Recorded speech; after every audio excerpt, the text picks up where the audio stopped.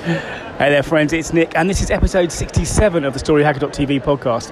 And today I'm coming to you from Comic-Con at the NEC in the UK.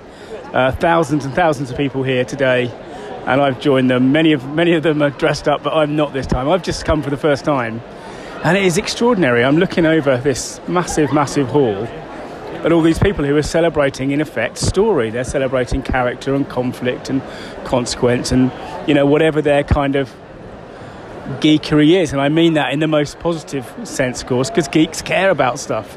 That's what we do. And it's really interesting to see here, because what we're looking at really is the power of story to bring people in and to create characters that people care about. And, I've gone past people dressed up as all sorts. We've got everything from Pennywise the Clown to all of the Marvel superheroes, people from Lord of the Rings, Star Wars, of course. I mean, it's all here. And, what we're looking at is the kind of the edge, I suppose, but the edge of this massive industry that's built around storytelling, whether it's comics or films or TV programs or whatever.